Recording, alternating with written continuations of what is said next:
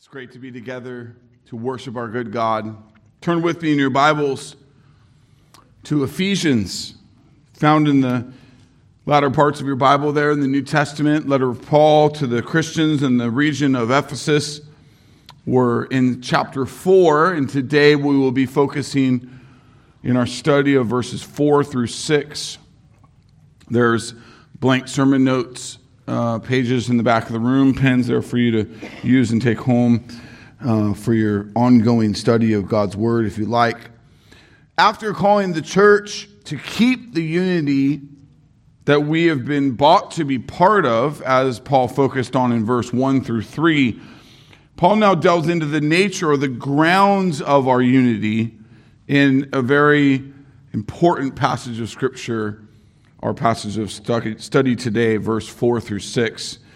Look at it with me. Ephesians chapter 4, verse 4 through 6 says, There is one body and one Spirit, just as you were called to the one hope that belongs to your call.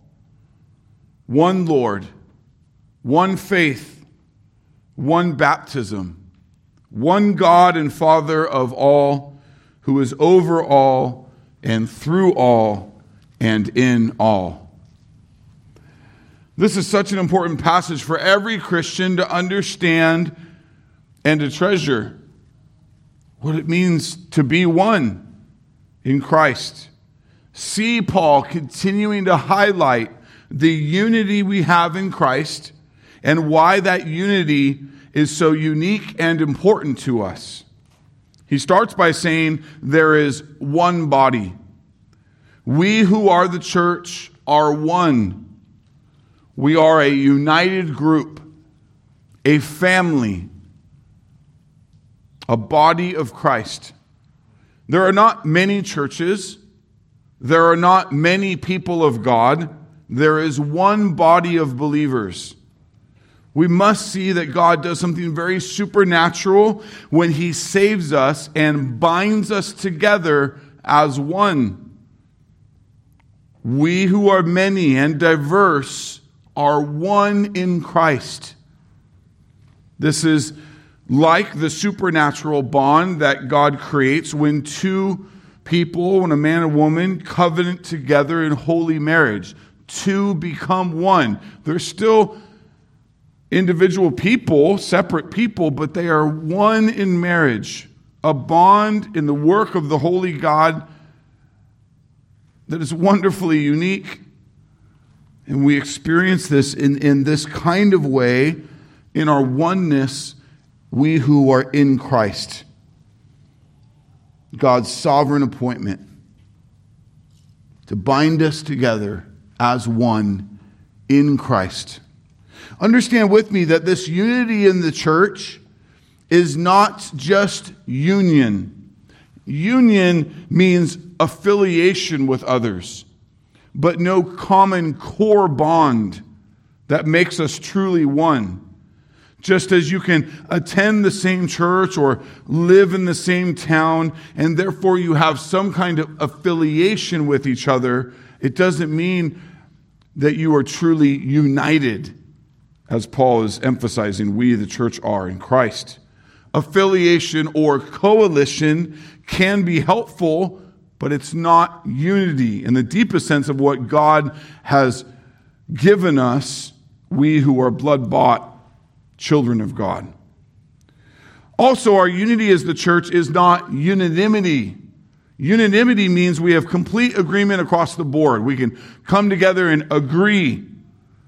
The unity, the oneness that Paul is highlighting here, that we are one body, is not just agreement. Now, I say just there because it's deeper than that. It is that. There is agreement. Paul emphasizes this in his other letters, like his letter to the church in Philippi, Philippians 2:5. He says, So if there is any encouragement in Christ, any comfort from love, any participation in the Spirit, any affection and sympathy, complete my joy by being of the same mind, having the same love, being in full accord as of one mind. He says this to the Corinthian church in 1 Corinthians 1:10, I appeal to you, brothers, by the name of our Lord Jesus Christ, that all of you agree, and that there be no divisions among you, but that you be united in the same mind and the same judgment. There should be a true effort and practice by us who are one in Christ to be united with the same mind. But the point Paul is making here is that unanimity, or just simply agreement, is not enough. That we can get together and agree on something, but still not have the unity that we have in Christ. So it's more than unanimity. The unity he's speaking of here is also not uniformity. Uniformity efforts to make us all look or act the same, to be uniform. That's not the aim of what Christ has in mind here either. People or churches who overly stress uniformity end up being too prescriptive, especially when it comes to Christian liberties, where Scripture is clear to give us freedom to be different and diverse.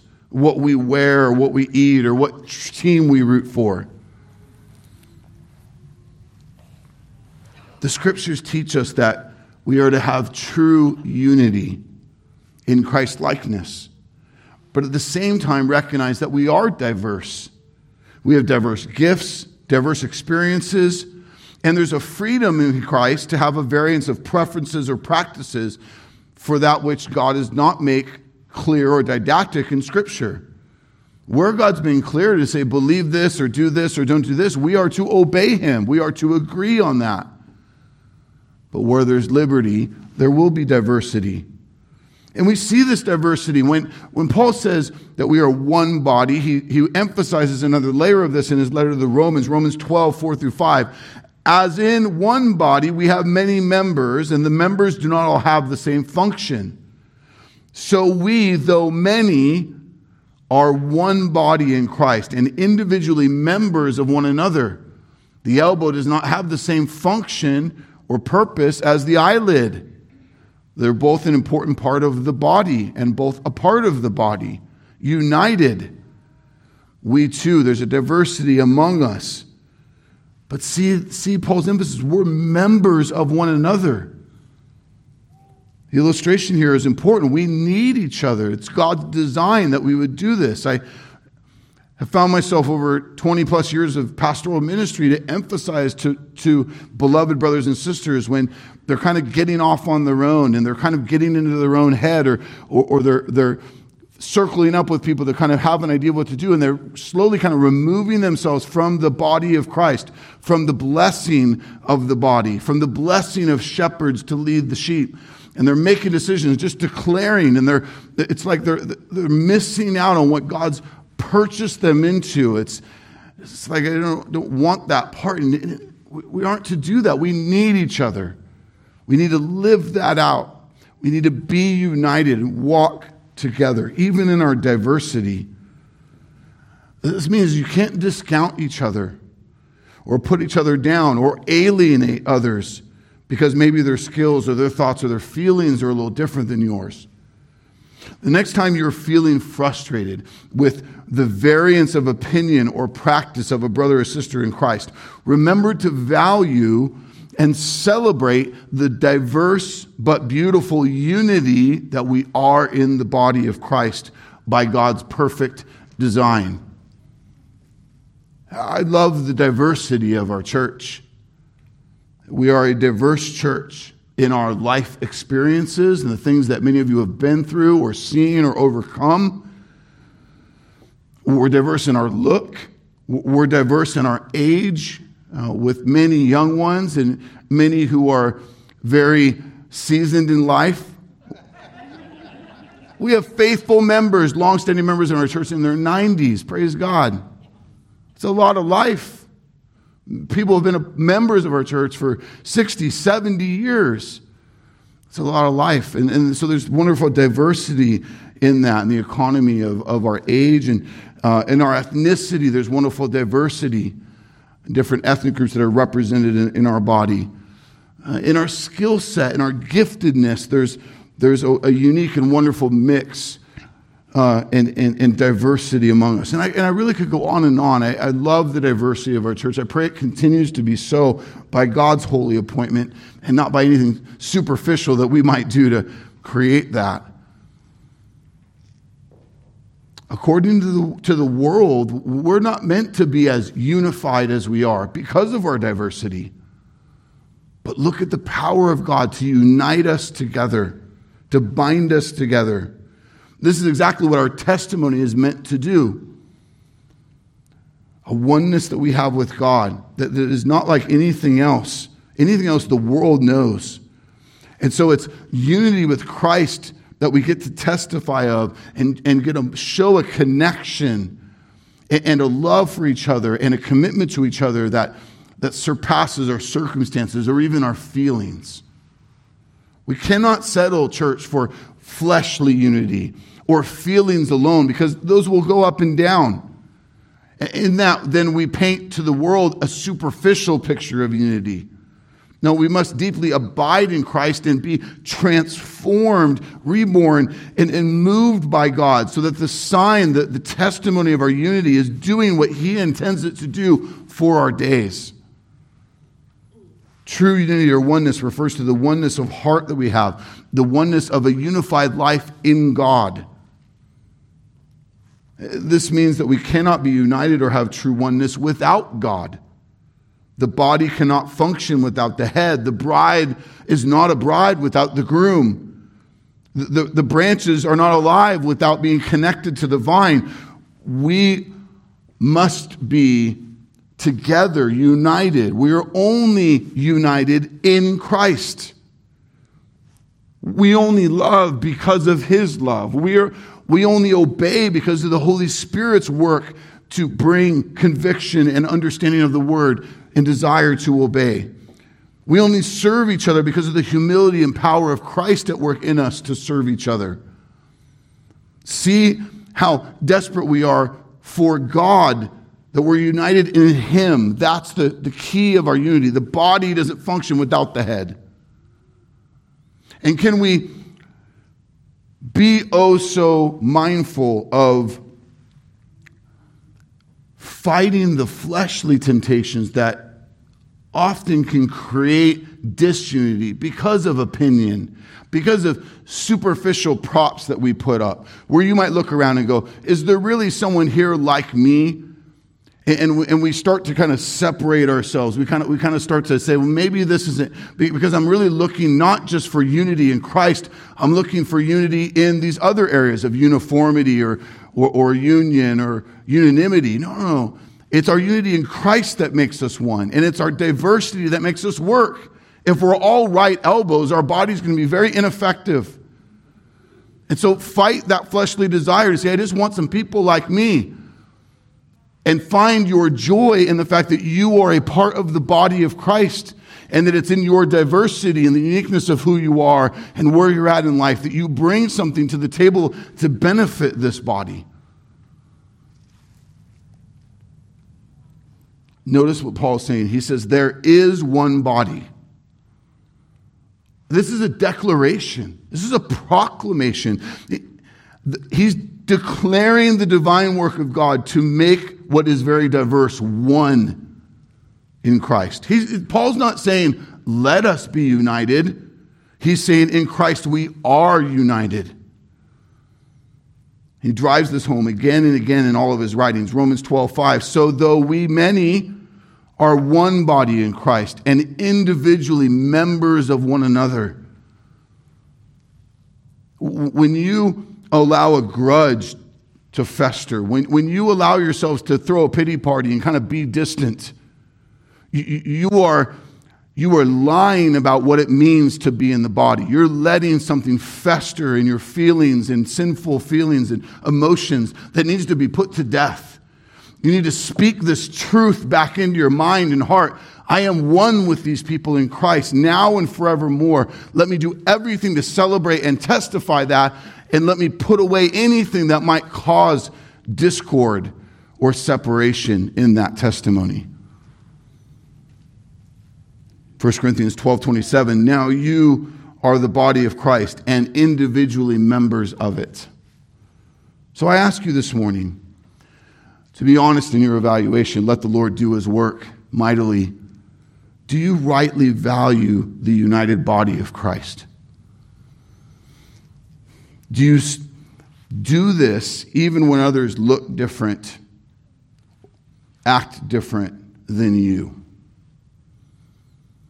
Do you apply this to other churches or other gatherings of brothers and sisters in Christ that it might be in other parts of the world, or in their flavor and their feel, and some of the things they do is a little different and it's not like what you like? Do you value them less? They are a true and complete part of the united body of Christ. Let us hold that high. Let us understand that rightly, and let us live that out in our testimony, church. We need to see and celebrate that when we are biblically united in Christ, we are one, despite secondary differences or practice. We need to see it rightly because our unity is a huge part of our God-ordained testimony. Let's look at the next emphasis Paul has for us this morning. He says there is one body and one Spirit. Understand first, this is not talking about spirit like the Spirit among us is generally this kind of equity, or like a similarity of heart. No, this is in reference to the Holy Spirit. Paul's emphasis here is that the Holy Spirit is the spiritual life of the body of Christ. There is no body of Christ where the Spirit is not on board, where the Spirit is not active and moving. The Holy Spirit dwells in each of the true members of the body of Christ. Who is the Holy Spirit? The Holy Spirit is God. But to be clear, he's not a part of Christ or a part of the Father. He is a distinct person within the Holy Godhead. Our statement of faith as a church simply states it this way: God exists eternally as one God, three persons: God the Father, God the Son, and God the Holy Spirit. Church, we are completely desperate for the work and power of the Holy Spirit, or there is not spiritual life in us.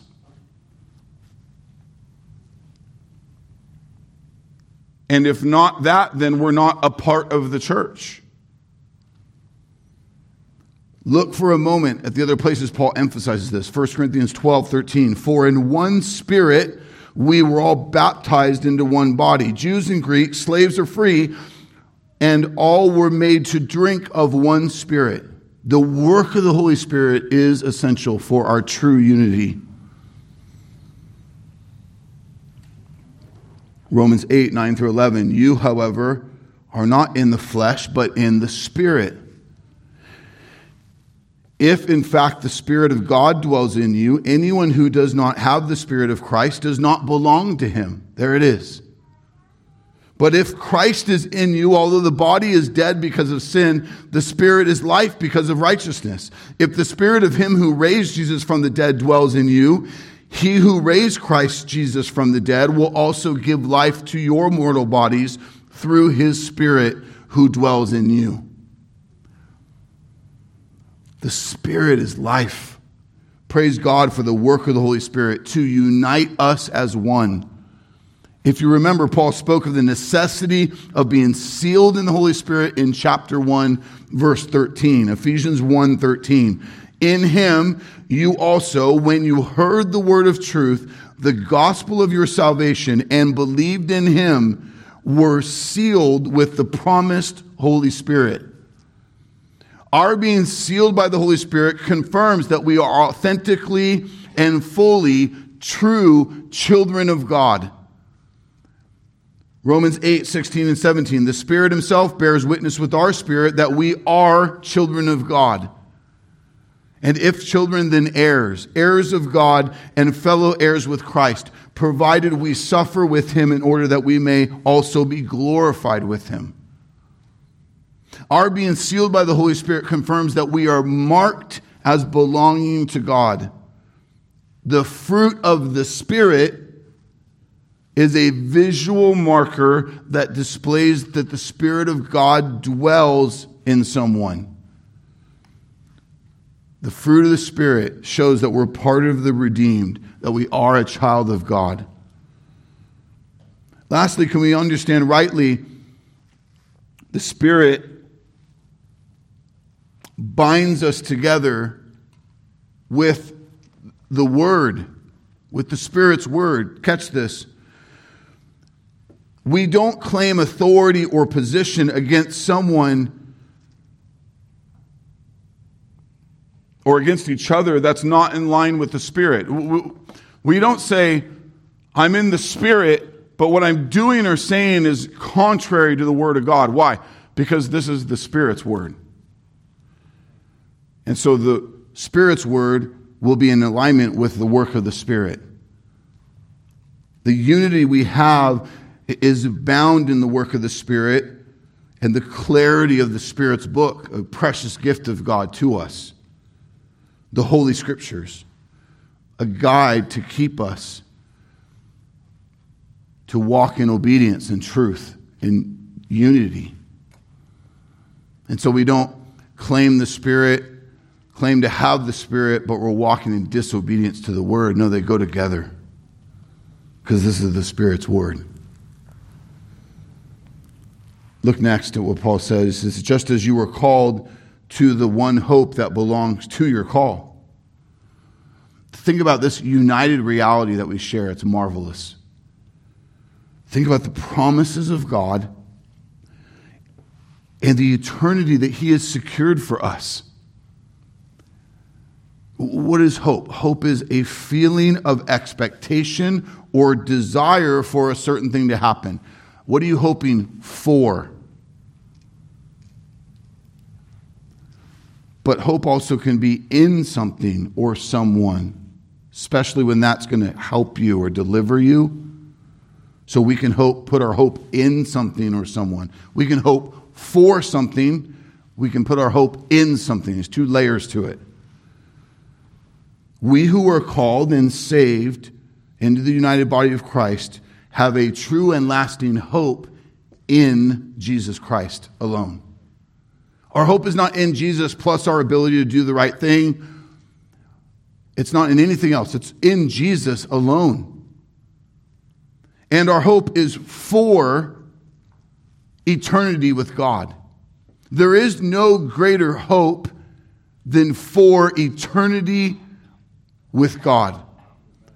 Romans 5:2, we rejoice in the hope of the glory of God. The ultimate hope of the human heart is not for forgiveness or justification or heaven or freedom from disease. The ultimate hope of every heart, the biggest thing one could hope for, is to experience the glory of God. The greatest thing you will ever see or savor is the glory of God. Everything else is a distant second. But because of the fall, because of sin, our first hope is for salvation. It's for redemption. But our ultimate hope is for our participation in the glory of God. I love how Peter really drives this home. 1 Peter chapter 1, 3 through 5. Blessed be the God and Father of our Lord Jesus Christ. According to His great mercy, He has caused us to be born again to a living hope. Not a dead hope, not a fleeting hope, a living hope. Why is it living? Through the resurrection of Jesus Christ from the dead. Because Jesus conquered death on our behalf. Because He's living. Our hope is living. Amen? To an inheritance that is imperishable. Here's the two. What we're hoping for. An inheritance that is imperishable. It's undefiled. It's unfading. Kept in heaven for you. How secure is it? It's kept in heaven for you by God's power. It's ultimately secure. No one's busting through God to get to your inheritance. Amen? It is being guarded through faith for salvation, ready to be revealed in the last time. This is our hope, our living hope. Praise be to God. Our hope is in Christ. Our hope is for eternity with God. And this is a powerful thread that weaves through all Christians, true Christians. It empowers us in our lives in the here and now because that living hope carries us. Christian, have you allowed your hope to move off of the Word of God, off of the promises of God, and the testimony of God, and onto your circumstances, onto your hardships, onto your fallouts and your worries? Listen carefully. We who are in Christ hope not in the temporary. We hope in Christ. We hope not for this life, but for the life that is everlasting with God. This is a united reality we have in Christ, that we see the preciousness of our hope in God. I'm thankful for Pastor Matt's emphasis of this morning and his preparation for the Lord's Supper, church. Because the liars and the deceivers and the brokenness of this world are coming at you day and night from every direction to get you to worry, to get you to fret, to get you to follow man-made agendas. Your hope is in Christ. Your life is in Christ. Your hope is in eternity. It's not now. What does Paul say? You can have the body. You can have this life. You have it all. I have Christ. And so the days he ordains for me to live, I live for him. I don't live in fear. I live for him. I trust in him because he has me.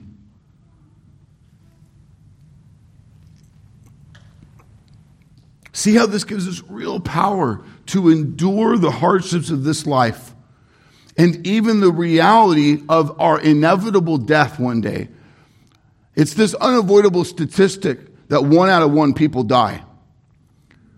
Just meditate on that for a second. It's like, it's not like 1 out of 4. No, we all one day, unless, we're here at the end when Jesus comes to take us home, right? We're going to die. Our time's coming up. Scripture says it's better to be with the Lord, right, than to be apart from him. Praise God. Come, Lord Jesus. In the meantime, I don't short-circuit the life God's entrusted to me. I live every day, even if in great pain, for his glory. But death is coming. For some of our children, they won't make it out of their youth. For some of our loved ones, they won't make it out of their young adult years. For some, you'll never know what it is to live 60, 70, 80 years. It's different for all of us. God has that in his grip. We trust him. He's the author of our days. But the hope we have unitedly in Christ, it means this. As much as death is our enemy and a result of sin, we who belong to Christ don't fear it. As Christians, we actually can run up on death without fear because of hope, because of real hope. We can have a dearly loved one who is a believer die unexpectedly, and even in the midst of genuine sorrow, there is unexplainable hope and peace. Amen? Because you know where they are. I'm getting chills. You know what God has promised, what he has done. That is real hope for those who are in Christ. Those outside of Christ don't get that, nor should they. But we who are in Christ do. Let me just ask you, where have you found your hope? Where have you been putting your hope lately? Church, I want us to watch out for this with each other. I want us to be willing to say out loud, I'm struggling here. Can you help me? Can you reorient me? Because it's too easy to get our eyes off of Christ and to get them down in our circumstances. We need each other. Remember, he's blessed us to be united to each other. You're not intended to do this life alone. And part of that doing life together means we need each other to help pull our eyes up off our circumstances and be reoriented to Christ.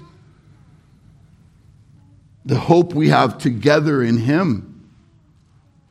Times are hard. For some of you, it's really beginning to stack up lately in how you've had to battle sickness or isolation or economic struggle. But realize it is in times like this that our hope and our faith get to go to work the best. And so we who belong to Christ, we don't spend all of our days just wishing it all away. Maybe, if we're honest, you're guilty of this lately. It's just, what's coming out of your mouth more than anything is, I'm just done. I'm done with X, Y, or Z. Let's not have that be our testimony. Let's let our testimony be about the hope we have in Christ for those around us who need to know that testimony. Let us fix our minds on that so that then, however the Lord ordains for us to be wandering in the wilderness or however hardships playing out, we trust him. We walk by faith. These days belong to him. Just as you were called to the one hope that belongs to your call. You are called, church. What exactly is the call that our hope belongs to that he's emphasizing here? Well, remember what he just said in verse 1 through 3. I, therefore, a prisoner for the Lord, urge you to walk in a manner worthy of the calling to which you've been called, with all humility and gentleness, with patience, bearing with one another in love, eager to maintain the unity of the Spirit in the bond of peace. We're called unto salvation. We're called unto life in the body, united together. That calling will have with it maturity, sanctification. God has called us out of the darkness and into the light of Christ. But not just so we can sit back and ride it out. No, so we can walk in hope, so we can testify hope. A united expectation we have that's grounded in God. There needs to be a unity among the church that is one of hope that we have in Christ, so that when a broken world comes at us with COVID-19, with sinful injustice, with economic demise, with social isolation, and on, we exercise our hope in Christ together. We work together to keep our eyes fixed on Jesus. We need to do this for each other. And can I just say, if for whatever reason you're going, man, I really wish someone would call me. I wish someone would do that for me. Can I just say, who have you done that for? Can that start with you, please? Because it's all going to go a lot of nowhere if you're all just waiting for someone else to call you. How about we be part of the moving forward as to what the Lord's called us to? Pick up the phone and call someone else. How can I be praying for you, brother? How can I be encouraging you? I'm a part of this body. I want to stoke the fire of your hope in Christ today. Oh yeah, phones are ringing this week. Let's go. Let's hope in God. We have that. Let's live it out. And with it, we swat away the things that want to steal our joy and our resolve in Christ. Paul says next that we have one Lord. The word Lord is mainly a reference to one with authority over another. Paul's declaring that we are under, and even more so, we belong to another. Jesus is Lord. He's Lord of all because he reigns over all, because he is the creator and the sustainer of all creation. But more so, he is Lord of his people because he paid a ransom for their life with his blood. The latter is Paul's emphasis here. He's talking to the saints about our unity in Christ. So he's not talking about how Jesus is Lord of all. He's talking about how he's Lord of the body of Christ. One of the wonderful and beautiful realities we experience in Christ is that we belong to Christ and are led by him in all things. Watch this. We got to do business with this morning, church.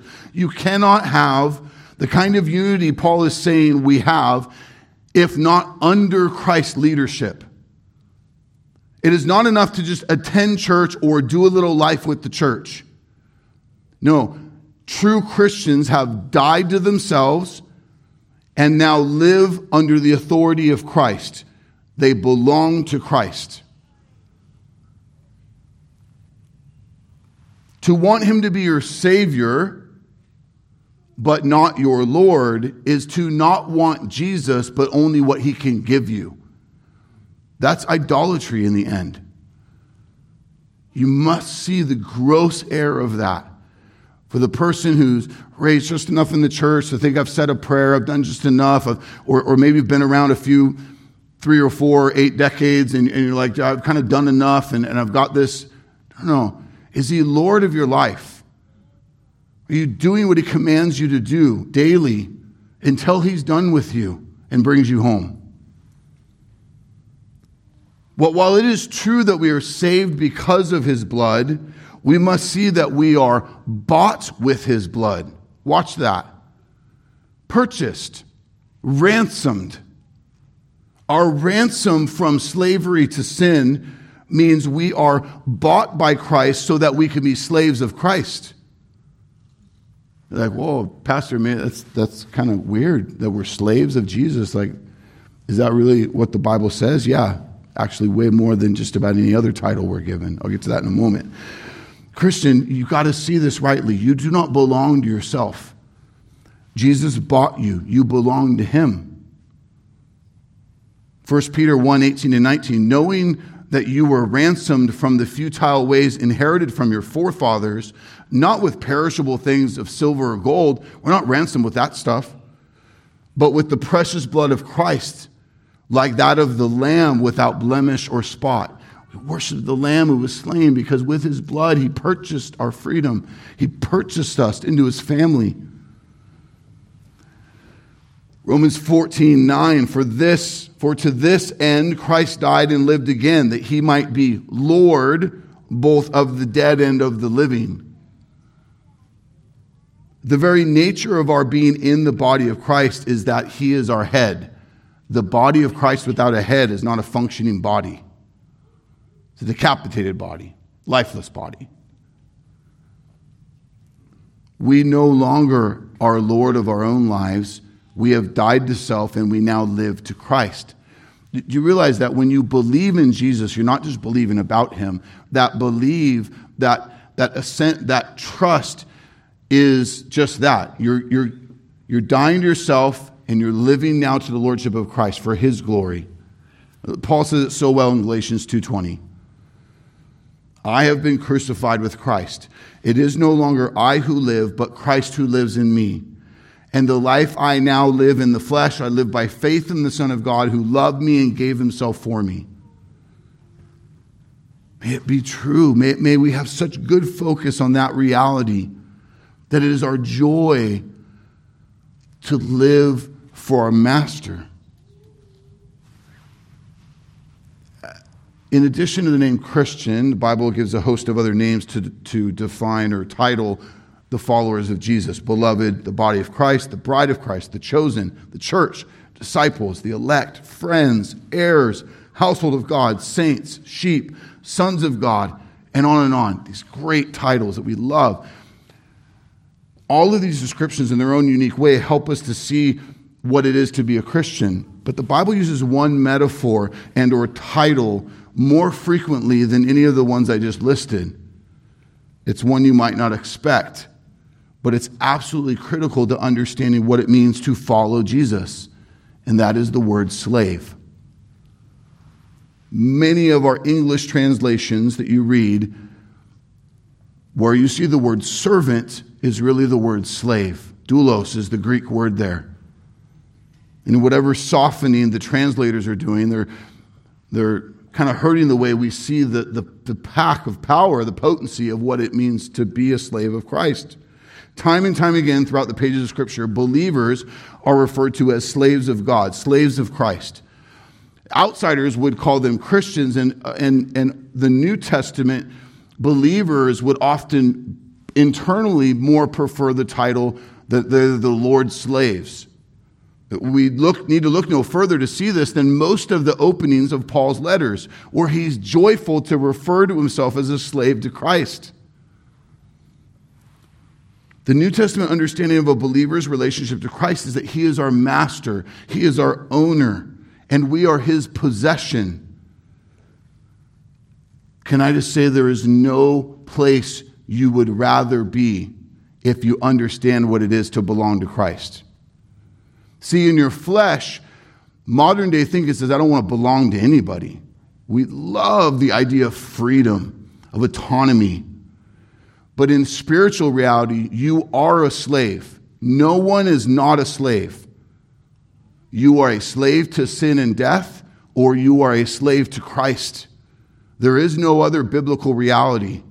The freedom Jesus purchases us is from the eternal consequences of our sin, i.e. hell. That's a great freedom. From the power of sin, now the power of the Holy Spirit's on board. But we are never not a slave. And it is our joy to be a slave to Christ. Pastor John MacArthur says it well. True Christianity is not about adding Jesus to my life. Instead, it is about devoting myself completely to Him, submitting wholly to His will, and seeking to please Him above all else. It demands dying to self and following the Master, no matter what the cost. In other words, to be a Christian is to be Christ's slave. John MacArthur's book titled Slave is a great read if you're looking to dig in more on this topic. Romans 1:6 says we are called to belong to Jesus Christ. 1 Corinthians 6:19 through 20, Paul reminds the Corinthian church, you do not belong to yourself, for God bought you with a high price. This means, what does this mean? This means practically, if you belong to Christ, your money is not your money, it's Jesus' money. Your days are not your days, they're Jesus' days. Your life is not your life. Your kids are not your kids, they're Jesus' kids. It belongs to Him. You have a master. And when we really begin to dive into it and understand what it is to serve Jesus as master, we see it's not a bad thing, it's an amazing thing. We begin to understand the amazing, undeniable privilege it is to be His. And it begins to change how we manage our time, manage our money, manage our treasures, our families, and everything else. We begin to understand it is a great joy to be a slave of Christ and to serve our Master. Praise God that we're not saved and set free to roam, but we are called to serve our Lord, our Master, Jesus Christ. I love Jesus' simple words. He the shepherd, we the sheep. John 10:27. My sheep hear my voice, and I know them, and they follow me. There is no yeah, I'm with Jesus, but I ain't following Him. No. If you're with Jesus, you belong to Him. You obey Him. You are what it says you are. You do what it says you are to do. And it's your utter joy to do so. Look at what Paul says next in verse 5. He says there's one faith. Understand the faith he's speaking about here is not creeds or details of doctrine. It is a specific reference to the faith every person who God ordains is saved. It's saving faith. I've already taught on faith extensively, so I'm not going to get into it this morning. Even in our sermon series through Ephesians, there's whole sermons devoted to this topic that you can go back and listen to. I do want to take a moment just to highlight the clarity of what this means for our unity. Saving faith is defined in our Word of Truth Catechism this way. Rather than one trusting in their own assumed worth, works, or ability, a person repents and believes that Jesus is God, trust in Jesus' sinless life of perfect obedience, Jesus' sacrificial death on the cross in his or her place, and Jesus rising from the dead to claim salvation or victory for him or her. Saving faith is produced in the elect by God and is always accompanied by progressive sanctification and ongoing repentance from sin. Understand, church, that faith is not blind and faith is not a feeling. You've likely encountered, like I have, people who claim to be Christians, but when you talk to them more, what they're really saying is their so-called faith is more of a mental assent. It's like a gut feeling they describe to you that they're good with God. No. Saving faith is not based on a person's feeling or attitudes. If your faith is based on those things, no wonder it feels like a roller coaster. No. True faith is wholly based on God, who is perfect and complete and enduring in every way. God is great and stable and complete and without wavering. Faith doesn't create what we hope for, that would be a mere mind game. It is truly trusting in the promises of God. It is trusting. It is putting your life on the completed work of Jesus. It's very focused in God, in Christ. It is our faith in the one true God that unites the true church. Which is why those who claim God or even Jesus in unbiblical forms or functions are not saved. They're not part of the united church. Mormons, Jehovah's Witnesses, and other groups teach a different Christ. It's something else altogether. It's not the one true God. Faith in something else is not saving faith. Don't be confounded by the idea that they're using the name Jesus and so therefore it works. No. It's faith in the one true God, in the true Christ, in his perfect work, completed work, victorious work on our behalf.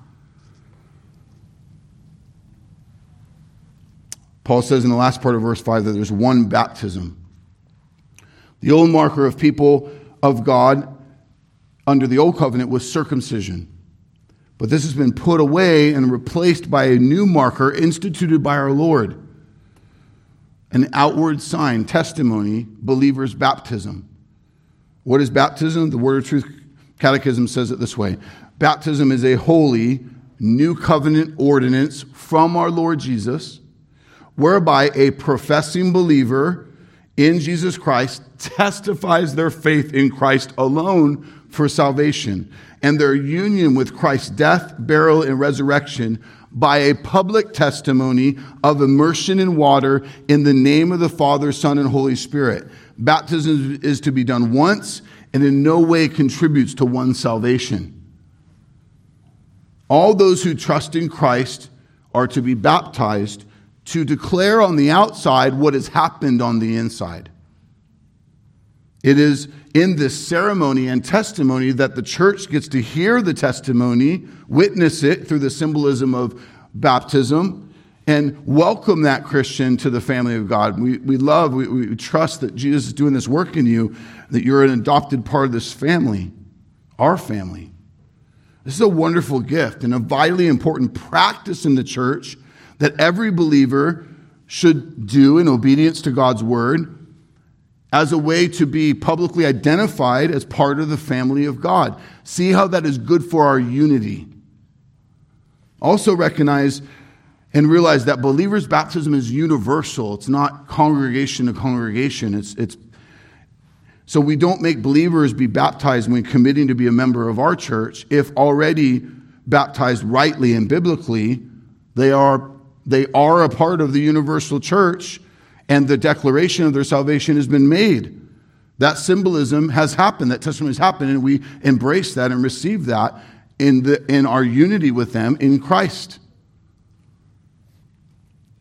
Last but surely not least, to the slightest, look at verse 6 with me. Such a powerful verse. Paul continues that there is one God and Father of all, who is over all and through all and in all. Who is God? God is the almighty creator, sustainer, and ruler of everything. He is perfect, and he is the standard by which all things are measured. Think about those truths. Ezra says, "You are the Lord, you alone. You have made heaven and the heavens of heavens with all their hosts, the earth and all that is on it, the seas and all that is in them, and you preserve all of them, and the host of heaven worships you." Nehemiah 9:6. Romans 11:36 tells us that from him and through him and to him are all things. To him be glory forever. Amen.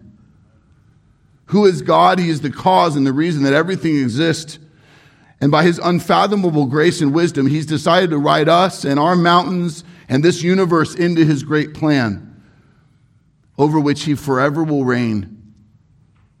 Church, there is one God.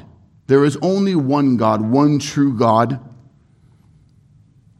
Now, while God is Father over all things, Paul's reference to him as Father here is not that not in reference to that, but is in reference to the uniqueness of, again, Paul's audience is writing to believers and our unity, that he is our Father, that he has adopted us into his family. To be a member of a family, you must be born into it or adopted into it. What's cool about Christians is we are both. New birth happens in the power of the Holy Spirit, and God claims his adoption of us. Let us never forget that we all were born into spiritual slavery, dead in sin, committed to serve our father, the devil. Therefore, it is truly good news when we are told that we have been reborn by the Spirit, adopted by our eternal Father at the high cost of the blood of his one and only Son, Jesus Christ. We who are redeemed and adopted into God's family, God is called.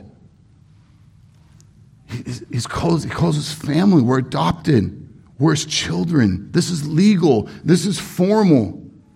Think about that. The God of the universe, the ruler of all things, the great I am, is our Father if we belong to Christ. Church, these truths must transform our thinking, our mood, our motivation for the days he gives us on earth. Don't miss the potency of this reality, the set-apartness of God, so that we can fully appreciate the fact that he's drawn us near as true kids of grace. This is what Paul is saying again and again. He wants us to understand. The Spirit himself bears witness with our spirit that we are children of God. Romans 8:16. This is a formal thing. It's not like, hey, Jimmy is like a son to me. No. We are his sons and his daughters. John 1:12 and 13, to all who did receive him, who believed in his name, he gave the right to become children of God, who were born not of blood, nor of the will of the flesh, nor of the will of man, but of God. Who receives Jesus? Who believes in Jesus' name? Who does God give the right to become children of God? Those whom he ordains. Those whom he chooses. He gives them new birth.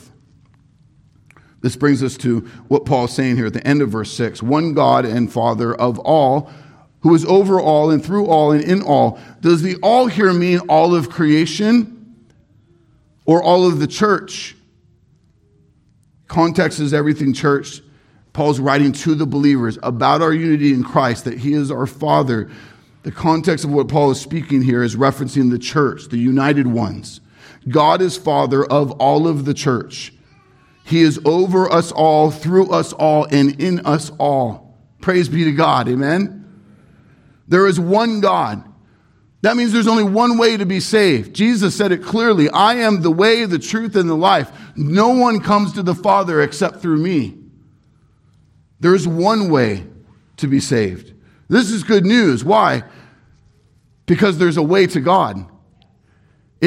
We all deserve his wrath. We deserve eternal death because of our sin. But he has made a way. The fact that he's made a way is huge news, good news. That the holy and perfect God willed to save an undeserving people, to know and enjoy him forever. The fact that God has made a way is not dependent on our good works. That's also huge news. Praise God that it's up to God and not up to me. There's one way. Jesus paid that way. This means anyone God wills to be saved will be saved. In this, the gospel of Jesus is unbelievably inclusive. When we consider who he includes into salvation, into his family because of the blood of Jesus. And in that, don't ever stop praying for your unbelieving friends and family. Don't ever think that the sin that you've done in this life is too big for Jesus' blood to cover. He is able, more than able. But we must also see that there's only one way. And in this we see the exclusivity of the gospel, in that there are not many ways to God, there is one way to God.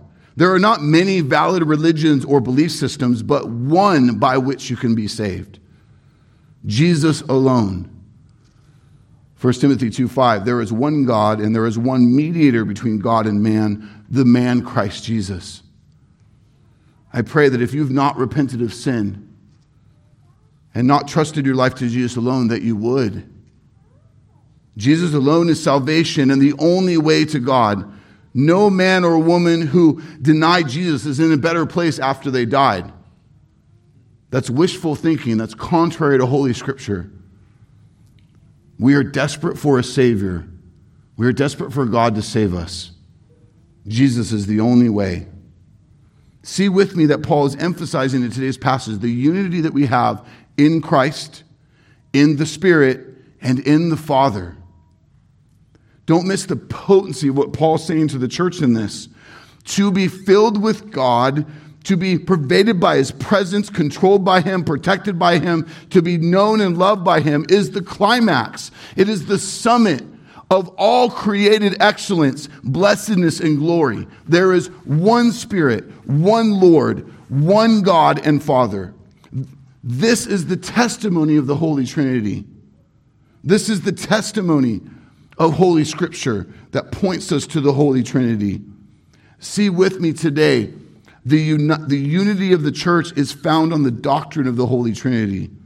The doctrine of the Trinity is cause for high exaltation and worship this morning as we digest this good word and the oneness we have in the triune God. As we prepare to worship that triune God this morning, consider the words of John as he's given vision of the throne room of God. I want to ask you to close your eyes and consider these words with me as I go to prayer and as we move to a time of worship to conclude our morning. Revelation chapter 4, 8 through 11, John testifies this, and day and night they never cease to say, Holy, holy, holy is the Lord God Almighty, who was and is to come. And whenever the living creatures give glory and honor and thanks to Him who is seated on the throne, who lives forever and ever, the 24 elders fall down before Him who is seated on the throne, and they worship Him who lives forever and ever. They cast their crowns before the throne, saying, Worthy are you, our Lord and God, to receive glory and honor and power, for you created all things, and by your will they existed and were created. Father, we thank you for your will to bring us to this place today, to study your holy word, that your word is written in a language that we can understand, we can study it, we can meditate on these truths. We thank you for the work of the Holy Spirit, the power of the Holy Spirit in each one to understand, to be convicted unto action and repentance. That you are stirring our affections and our belief in such a way that it overflows into worship of you, praise for your grace and your mercy and your love and your power in our lives. Lord, that the unity of the body would be a serious thing. Paul's efforting that you've ordained for Paul to write, that we would understand this, that we would embrace it and live it. It wouldn't just be a truth that's over here on the side. It would be central to our thinking, to our actions, to our testimony. Lord, continue to shape us with your word. Continue to unveil blind eyes to seeing and savoring you, that we would worship you and celebrate you with all that we are, for you are glorious and worthy to be praised. Hear us now as we do that in Jesus' name.